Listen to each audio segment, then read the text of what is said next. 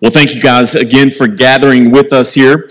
My name is Eric Baker, and I'm one of the pastors and serve as the teaching pastor here at Mission Church. And so we are thankful that you have come to be with us, to exalt the name of Jesus. If you have not already gotten on your Bible, I would encourage you to get out your Bible, turn with me to 1 Corinthians chapter 6, and to follow along with me in these verses. Our desire is not just for you to learn about Jesus and his word through hearsay, but rather that you would come to know this Jesus and to learn God's word. We are a church that is adamantly against biblical ignorance or biblical illiteracy. But we believe in such a time as this that the Lord has called us to know him. And how do we come to know him? And that is through his word. And so it is important for us as believers that we come and that we know the person and work of Jesus.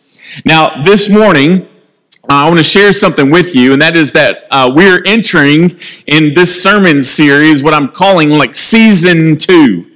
If you watch Netflix shows or any of these sorts of things, Laura and I have just simply gotten to the point, like if we don't know that there's going to be a season 2 of a show, we just don't watch it because we've been disappointed before to get wrapped up into something and then Netflix cancel it or something like that. Well, in this series, we're shifting over the next several weeks until the end of June. And some of you may be a little bit startled by this, but I would hope that you would not be. But we're going to actually be spending from today, then we have next week, and then we have a guest speaker coming at the end of May. Mark Phillips will be preaching for us. Then we're going to pick back up in June, and then all of June, those 4 Sundays, we're also going to be in these same verses. And it is extremely important for us to do a deep dive into these passages of Scripture, especially within the culture that you and I are living in. And so we're going to it's going to end up being about 6 weeks looking at chapter 6, verses 9 through 20. And that's really going to begin today. Now, as a kid, I hated to read. It wasn't until Jesus saved me that he opened up my eyes and gave me the desire. I literally had to pray and then put it into practice. Lord Jesus, you've given us a book. That means you want us to be readers, but I hate to read. So Lord Jesus, as a Christian, help me to become a reader. And since that when God has been very gracious in my life to do that very thing. But when I first started out reading, I noticed something within books, because I didn't read until I became a Christian, is that there's typically a foreword written by some other author, right, before the introduction, right? And so when I would read a book, I would often skip the foreword and then skip the introduction and just merely go on to chapter 1, because that's the real meaning of the book, all right? Now, the issue is typically, there's some great nuggets of truth and understanding that are found in that foreword. Even more so, the introduction to a book actually acts as a thesis statement for where are we heading in this book. And so this morning is going to be in very much a foreword, or rather an introduction to where it's going to be laying a foundation for you and I to understand the things that we are going to. Now, I've told pastors, I was in Nashville from sunup to sundown last night, being with pastors, and I've asked for them to pray for me, and I would ask that you would pray for me as well and our other pastors.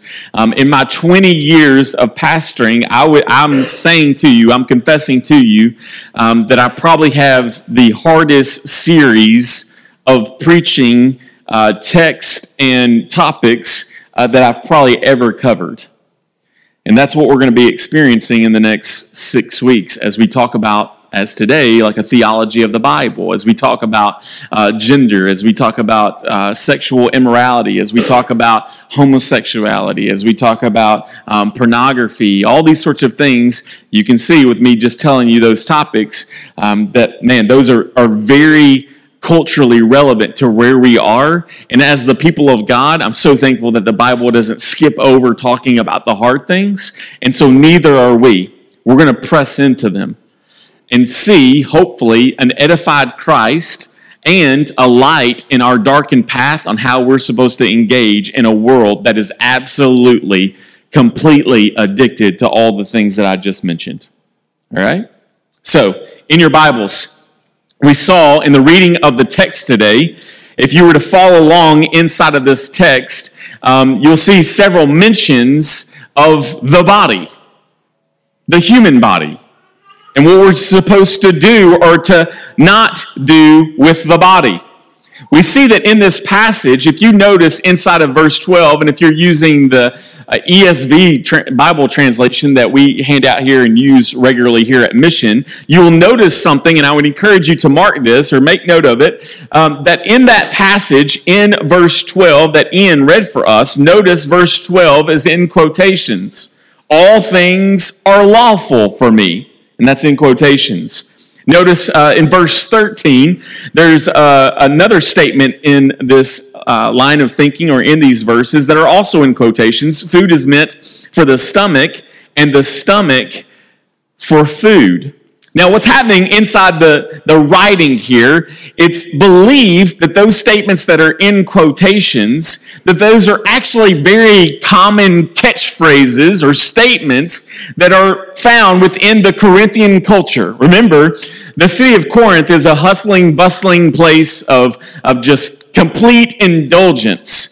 It was a very wealthy place. There were temples there, and we'll get to that in the next couple of weeks, to gods and goddesses, sexual promiscuity. All these things were just completely immersed within this very city. And likewise, just like in our culture, there were these statements that were out into the culture that eventually invaded or made their way also into the life of the church. Because who are these people? They're Corinthians. You also have to remember within our text and context that this church is probably only 2, 3, maybe 4 years old, and that everyone within the church are all baby Christians. And so they're trying to navigate the gospel and the person and work of Jesus and how he's called us to live separate and different in the world, and yet what continues to happen? The influences of the culture come into the church. Sounds very familiar to me as a person in 2020. I got to thinking about, well, maybe if Paul was writing this to the church at Mission Church inside of Bowling Green, maybe he would address common phrases like love is love. Right? That's a very common phrase within our culture that has also invaded many thoughts and verbiage within the church. Or another one, you better speak your truth. The culture loves to say, speak your truth, and I can't tell you how many times I now hear Christians saying terms and posting out on Facebook how, hey girl, you just need to speak your truth after you wash your face, all right? And we see these sorts of common statements, or that it's, as we've saw in the last couple of weeks, as our country is dividing over the overturning of, or the potential overturning of Roe versus Wade, is my body, my choice, right? Or this last one, man, you just need to follow your heart. You just need to follow your heart. Whatever your heart tells you to do, that's what you should do.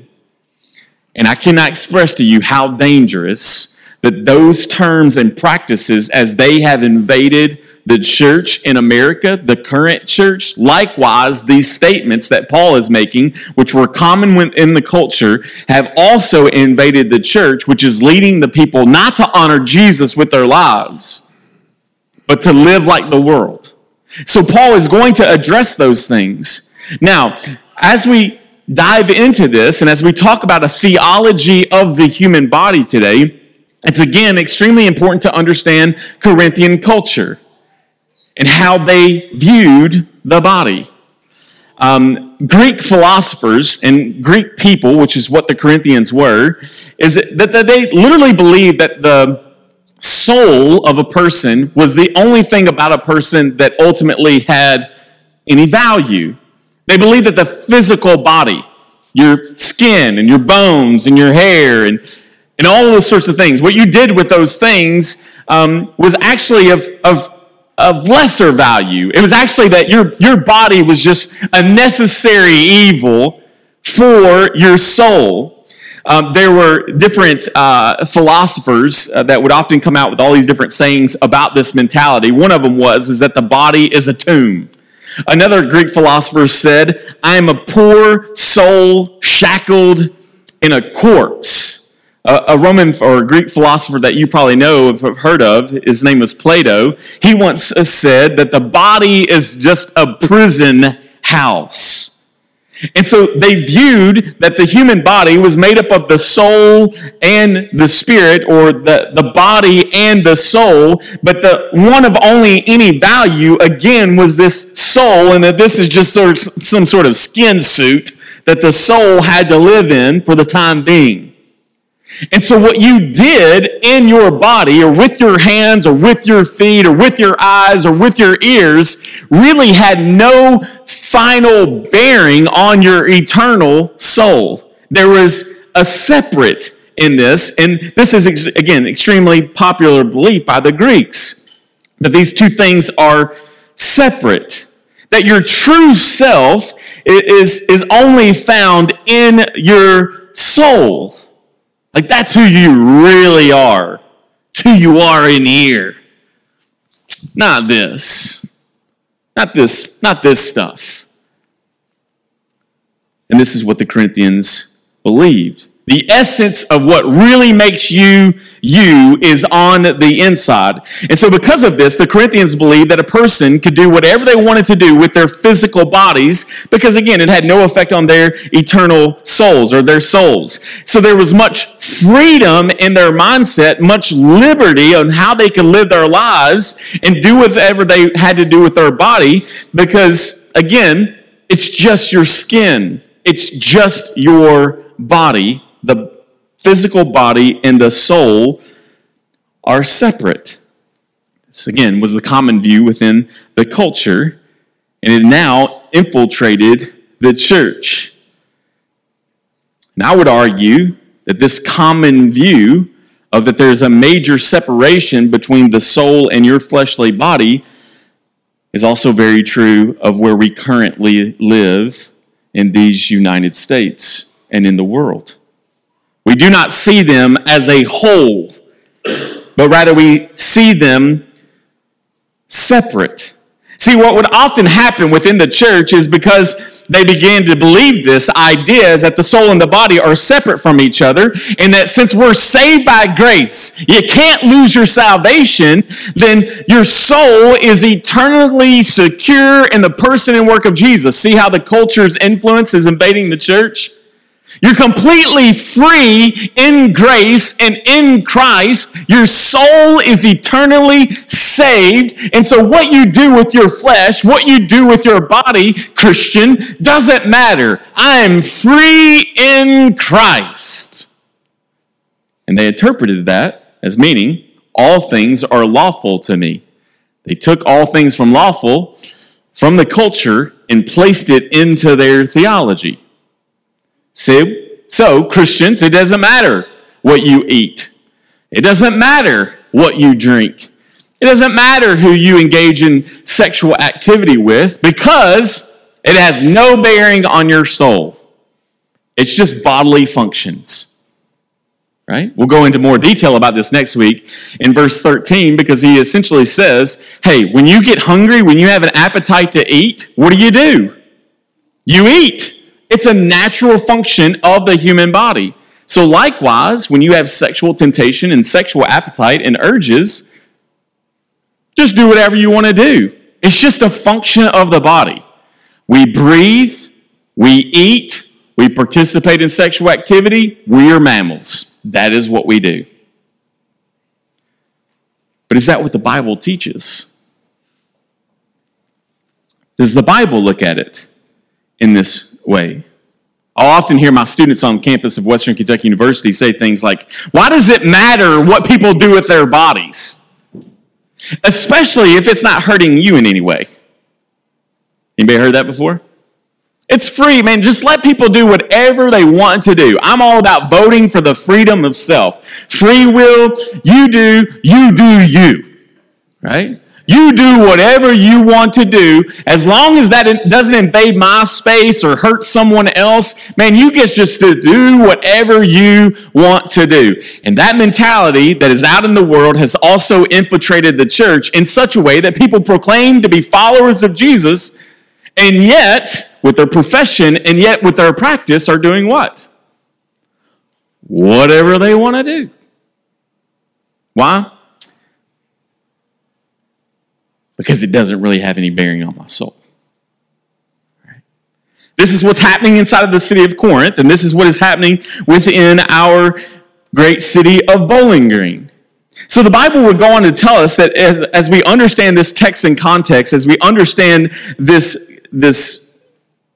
thing, this belief, this practice that is happening within the Corinthian church and what's also happening within ours, is that we need to understand something, is that the body itself, your physical body, was created by the master artist.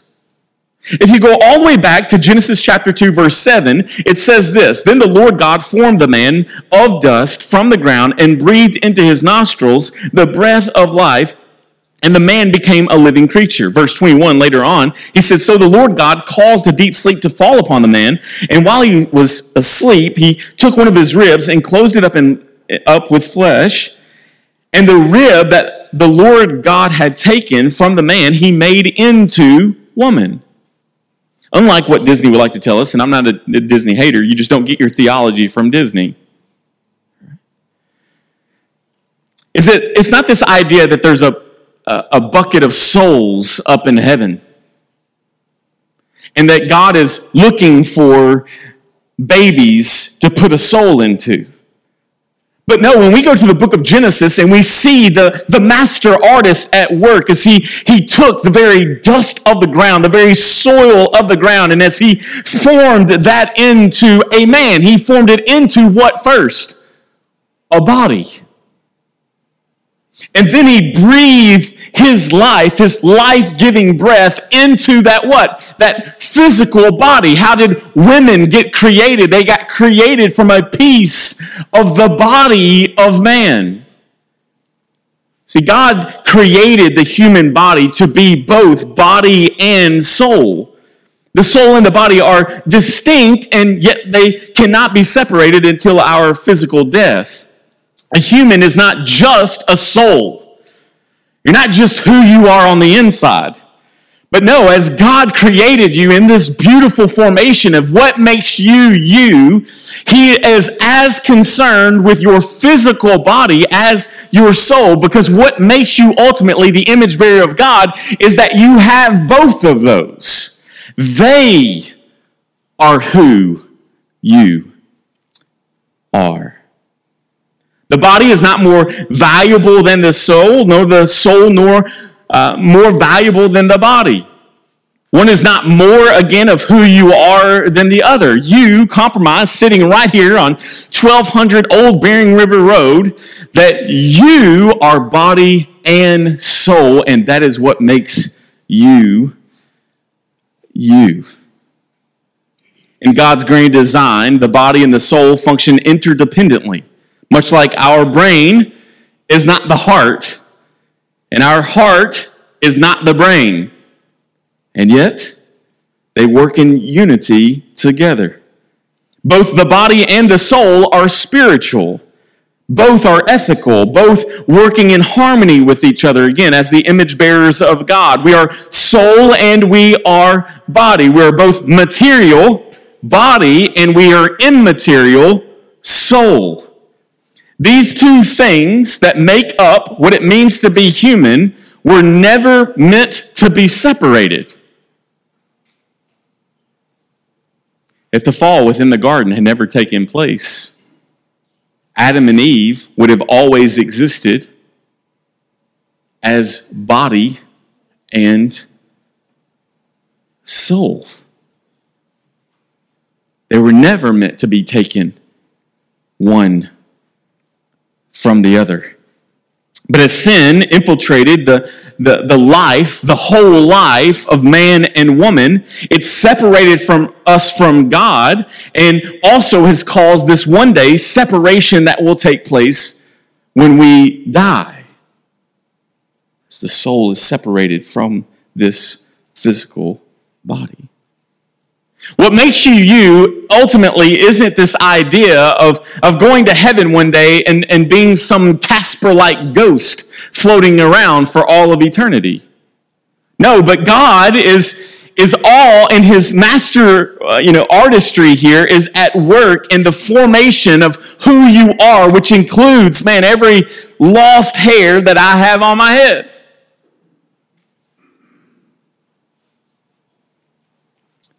And in that creation of the body and the soul, he puts his artistry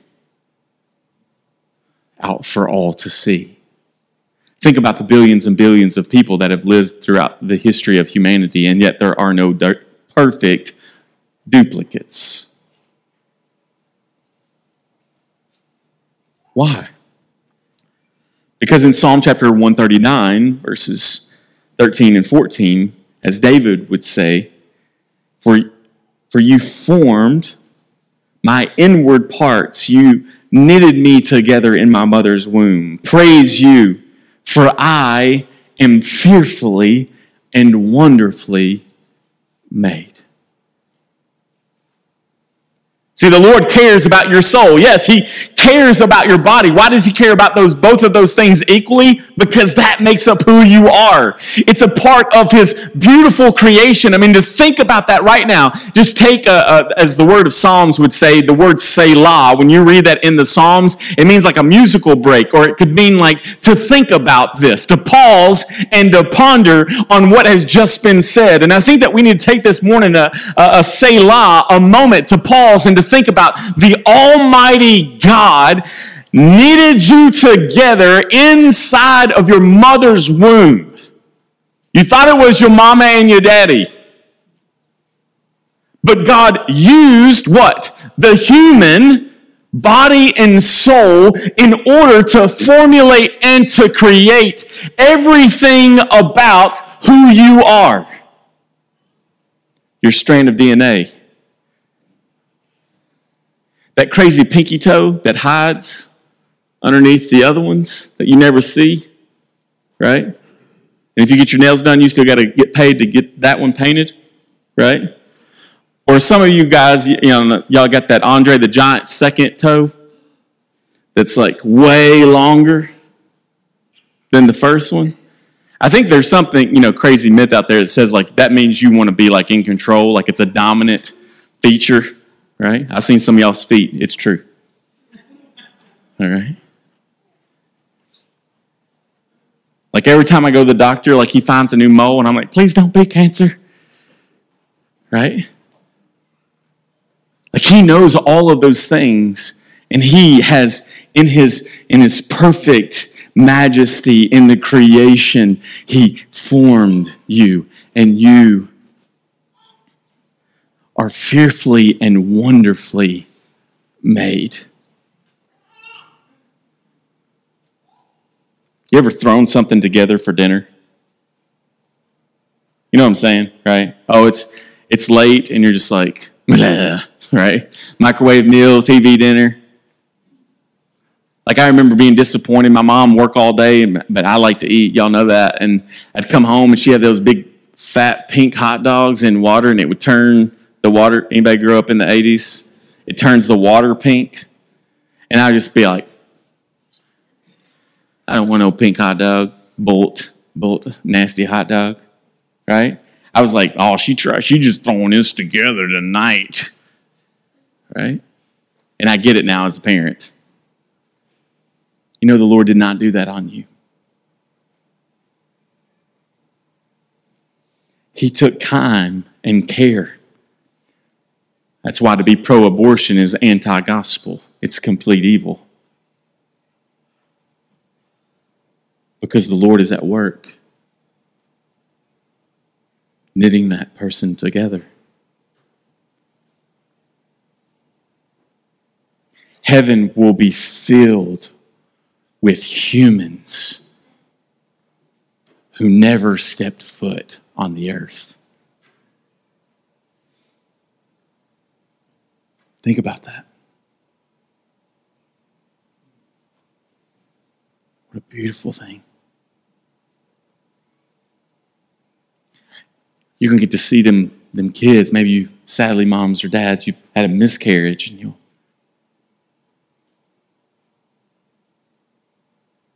you'll see them. As a man, as a woman. Why? Because they were fearfully and wonderfully made.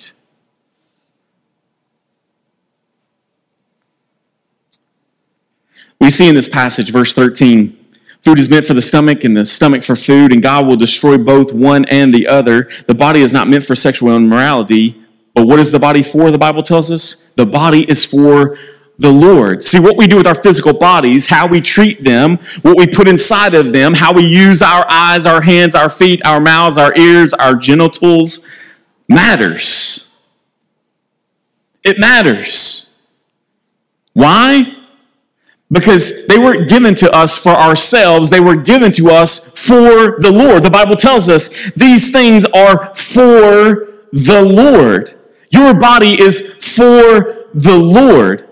The word Lord here illustrates that Jesus is the master over your physical bodies. See, we'll often say, man, he's in my heart. Did you ask Jesus to come into your heart? See, we're talking about soul things there. And I'm not saying that is all necessarily 100% wrong. There can be some hints of truth in that. But you need to understand that it's not just your heart in which he is dwelling. It's not just that the Holy Spirit is just in your heart. But if you are in Christ, then the Holy Spirit is dwelt inside of you. Like Jesus is master. He is ruling and reigning over your physical bodies. They are meant for him to rule and reign, to guide, to lead, to protect, to honor with your physical body. This is the glory of God. It's for the glory of God, and it is for our benefit. He is the creator, and the creator, what? Knows best for your body. He knows what we should eat to be healthy. He knows that Paul would even say that physical exercises, it has its place. That your physical makeup is to be a reflection of who your master is, who your Lord is. And so what we do with them is extremely important, as we're going to see over these next coming weeks. So how is the gospel then good news for our bodies? How's the gospel good news for our bodies? Well, first, we've got to look to the person of Jesus inside the gospel. And what do we see? We see passages like in John chapter 1, verse 14, the Word became flesh and dwelt amongst us. There's this heresy out here that literally believes that when Jesus came to earth, that he never really became human. That he only perceived to be human. That he was a mirage. That he was not fully God and fully man, but rather he was God pretending, walking around, and it appeared as though he had a physical body. But that is not what the Bible tells us. Our gospel breaks down if God does not become flesh, then we have no gospel. Our hope, our truth, the Bible, the authority of God's word, of our master and our Lord is revealing to us that no, God left his throne. Jesus left his place in all of creation and all of history, and he submitted himself. He lessened himself and became a man, 100% God, 100% man. Think about this just for a moment, is that Jesus makes Mary, and then he is later, sometimes later, than he is placed inside of Mary. Mary gives a physical birth to Jesus. Jesus has a heartbeat. Jesus breathes. They probably had to slap Jesus on the hind end to get him to breathe properly. Jesus nursed at his mother's breath. Think about this, is that the God, the Creator that is holding all things together is simultaneously in the flesh, nursing and receiving nutrients from Mary, ultimately from God, through her milk. Jesus cried. Jesus' diaper had to be changed. Jesus went through that awkward teenage boy puberty stage where his feet grew like that, but he was only this tall and probably about that big around. Like Jesus' voice changed. Y'all remember that, fellas? Some of y'all remember that, ladies, because y'all made fun of us. You go talking up here one day. Right? All of a sudden you get one hair on your chest right there. Or one hair on your chin and you're using just for men to blacken it so you can tell people you got a goatee.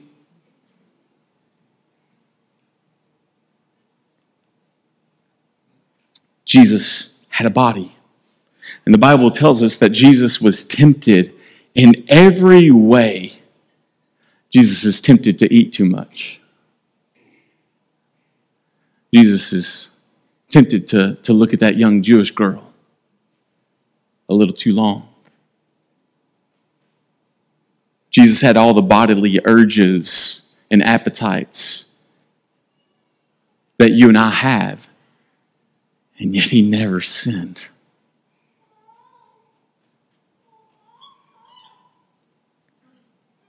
When Jesus died, he physically died on the cross. I think we sometimes get in our mind, when Jesus died, he didn't really feel that. I mean, he was God. No. Ladies and gentlemen, he felt every whip of the Roman whip. He felt every punch. He felt every pulling of his beard. He felt every thorn that was placed into his head. He felt every nail that was placed into his wrist. He physically died on the cross. He was physically laid in a tomb. And on Resurrection Sunday, his physical body arose from that grave. And when Jesus ascended in front of the disciples, when he gave them the Great Commission and says, I'm going to prepare a place for you, but while I am preparing that place, I want you to go and make disciples to the ends of the earth. And as Jesus' earthly body went up into the sky, do not lose this. There is a body in the throne room of God right now. Why? Because the body is of great value to God.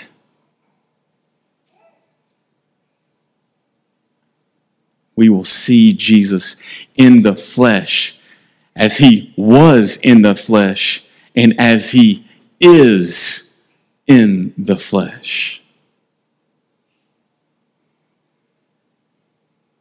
He goes on here in verse 14, and God raised the Lord and will also raise us up in power. To see the gospel and its impact on our lives, first we need to focus on Jesus and the God-man that he was.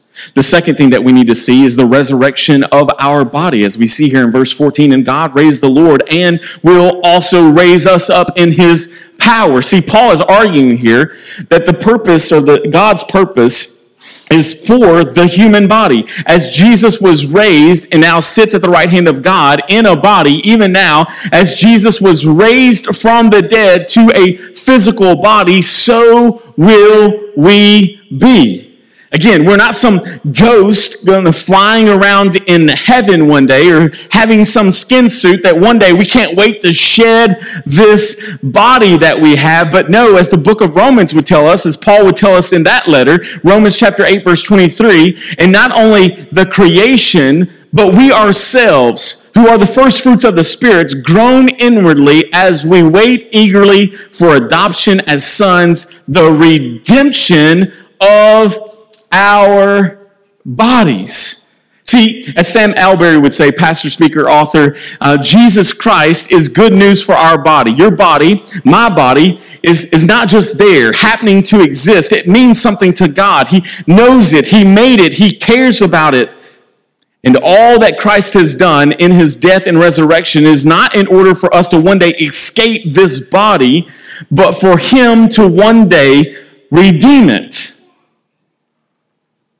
This is the beauty of seeing this transpire, is that for you and I, again, because of sin, yes, when you die, the soul of your body will be taken and held fast by the very hands of Jesus until he returns. But what does the Bible tell us? That in the return of Jesus is that he's going to place your soul back into your body. Now, praise God, the Bible also tells us that he's going to make it new. I'm full, I hope I have long fabo hair when he does that. This crick that I have every time I walk that makes a popping noise, this tendonitis that I've got right here, that crazy mole that's like in the shape of Alaska on my back, whatever it is, I pray that the Lord redeems all of those things, but you're getting your body back.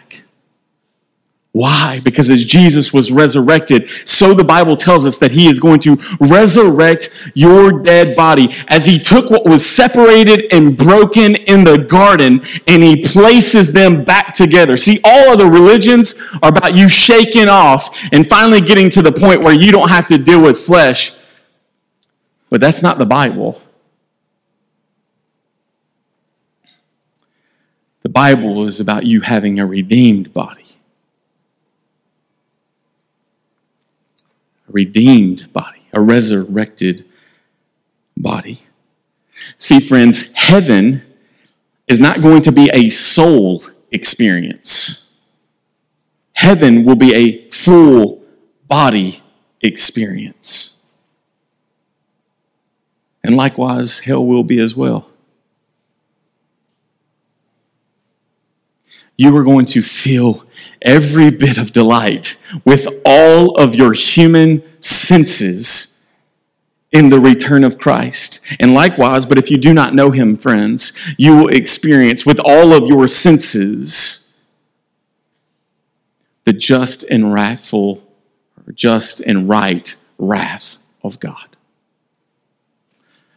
You will experience, depending on if you are in Christ or out of Christ, your circulatory system, your nervous system, everything, your touch, taste, feel, all of these senses, depending on where you are, you will have a full body experience as you delight in a full body posture at the worship of our King, and his name is Jesus. Your body matters. It matters. Therefore, what do we do with our bodies now? Well, let's keep reading here. Verse 15. Do you not know that your bodies are members of Christ?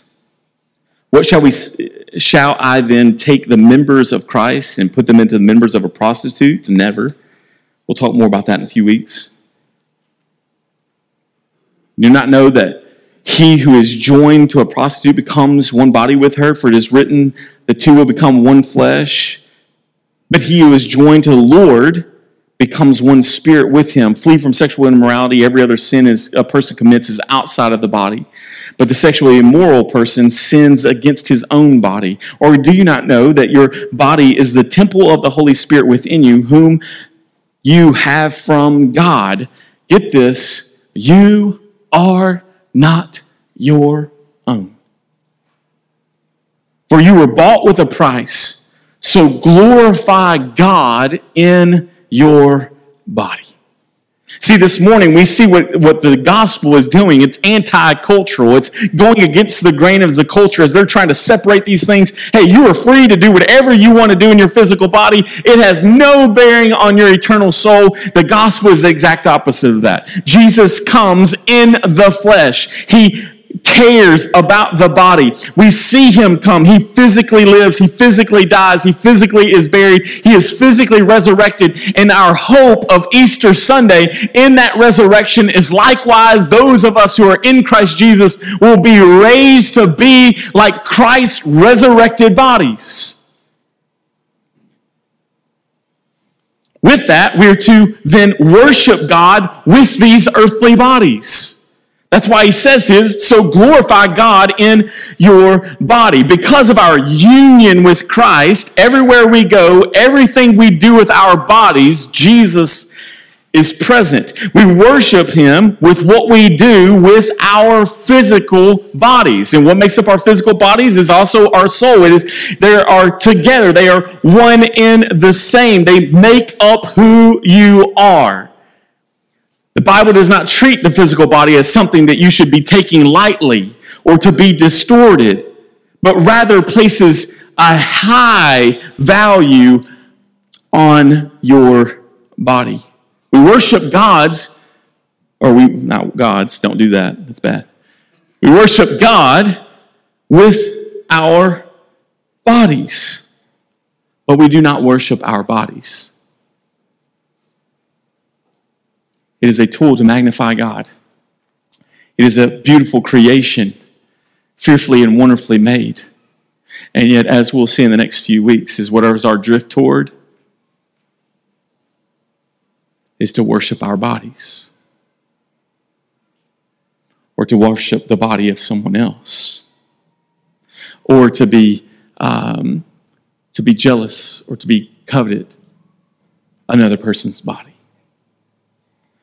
But we have to do the groundwork here today. I know this is philosophical, and I'm like, where's the funny story? Tell us something crazy to pull this all together. No, we've got to do the hard work today to understand some very difficult topics that we're going to. We, church, must have a robust theology of the body. We must. And because we haven't for so long, that's why many churches and many people who are professing to be Christians have gone wayward. But we're called to glorify God, to worship God with our bodies. Romans chapter 12, verse 1, Paul says, I appeal to you, therefore, brothers, by the mercies of God, to present your bodies as a living sacrifice, holy and acceptable to God, which is your spiritual worship. So Paul isn't saying, just worship him with your heart. No, he says all that makes up you, Stephanie, the many of you Stephanies, right? The many Erics within our church, the many Amandas within our church, that God has orchestrated before the foundations of the earth, such a time as this, that your day of birth and your day of departure and that dash in between, that he has orchestrated that you would live at the very house that you live in, that you would drive the car that you live in, that you would breathe the air that you are currently breathing. And he has so chosen to do that in your physical life right now. Why? So you will glorify him with that body that he has preciously and so mercifully given to you. The breakdown of your body is a parable reflecting the depths of sin. And Jesus makes all things new. He is going to throat punch sin, Satan, and death. As he declares, you think that you have won. And what is that a picture of? That's Saturday, wherever the demons and Satan were, as they rejoiced and that the Son of God was dead. But can you imagine the shuddering that took place in the heavenly realms as that stone was rolled away to reveal that Jesus is alive? So can you imagine the earth shaking as Jesus returns in glory, in the graves of the saints busting forth as he redeems these bodies? What a beautiful picture. So we honor God with our bodies. Jesus, church, is calling us to follow him.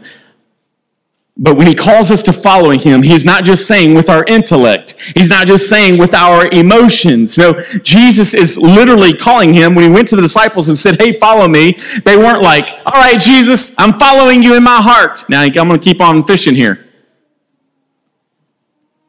No, the Bible will tell us that immediately they left what they were doing and they followed after Jesus in their entire body. Jesus, when he is calling us to follow after him, he's not just saying, do this with part of me or a compartment of you or just your mind or just your heart. But no, he's saying all that makes up who you are. Come and to follow after me. We are unable to honor God's with our bodies and in ourselves, our own empowerment.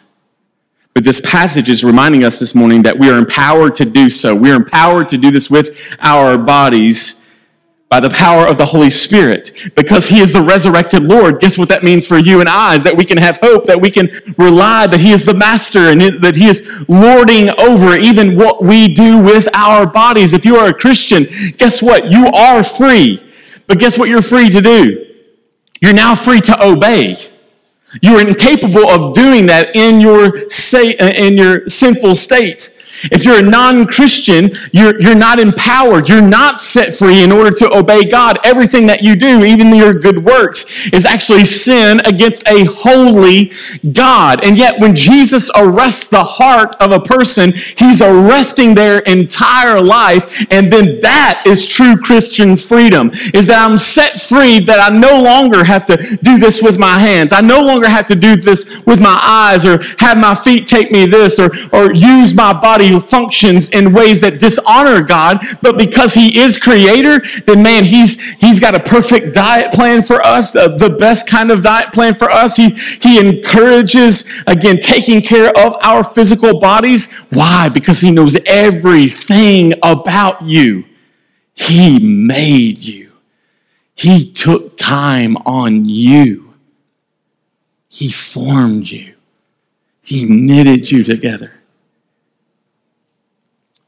And he's not going to call us something to do something that he's not likewise going to empower us to do with this Holy Spirit. I'll leave with this. So when I was a little kid, again, I grew up in church. And children's church. Anybody ever go to children's church? They teach you all these little songs. Typically, you'd be out in the service, and then they'd be like, all right, before the preacher was going to preach, this is back in the 80s, they'd say, all right, now we're going to have children's church. That meant, hey, we're going to go babysit your kids in the back. And so all the little kids would be like, okay, let's go to children's church. And so it was this moment within the church. Anybody nod your heads? I know you're frozen, but come on, participate. Okay, I promise you will not get any snakes, no Kool-Aid. You'll be all right. Okay, full body, right? And we learn these songs, like I'm in the Lord's Army. Y'all know that one? I will never shoot the artillery. I'm in Father Abraham, right? You know that one? Deep and and by the end you're just going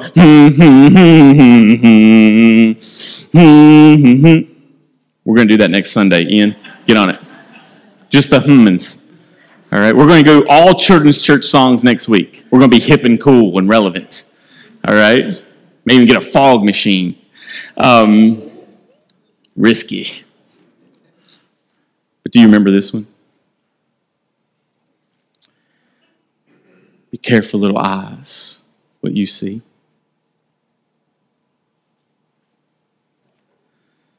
Be careful, little ears, what you hear.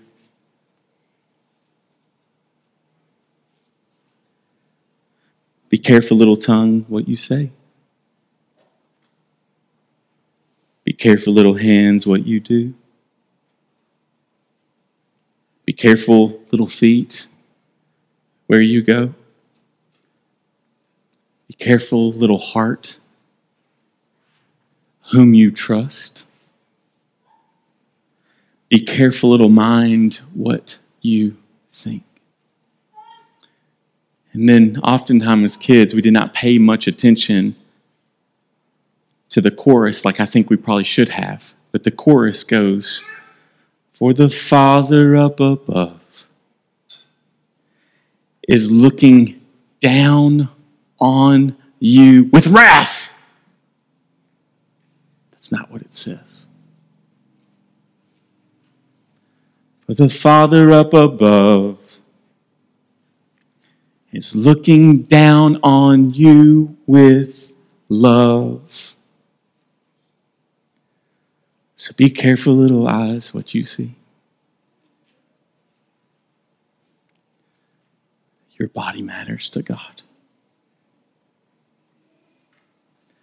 And there is an entire culture that is trying to lead the Corinthians and is trying to lead you and me right now. That the soul and the body are separate. But to God, they are precious. So be careful what you do with your hands. Be careful what you do with your feet. Be careful what you see. Be careful what you hear. The Father up above is looking down at you in love. So be careful, little child of God, what you do with your body. Let's pray.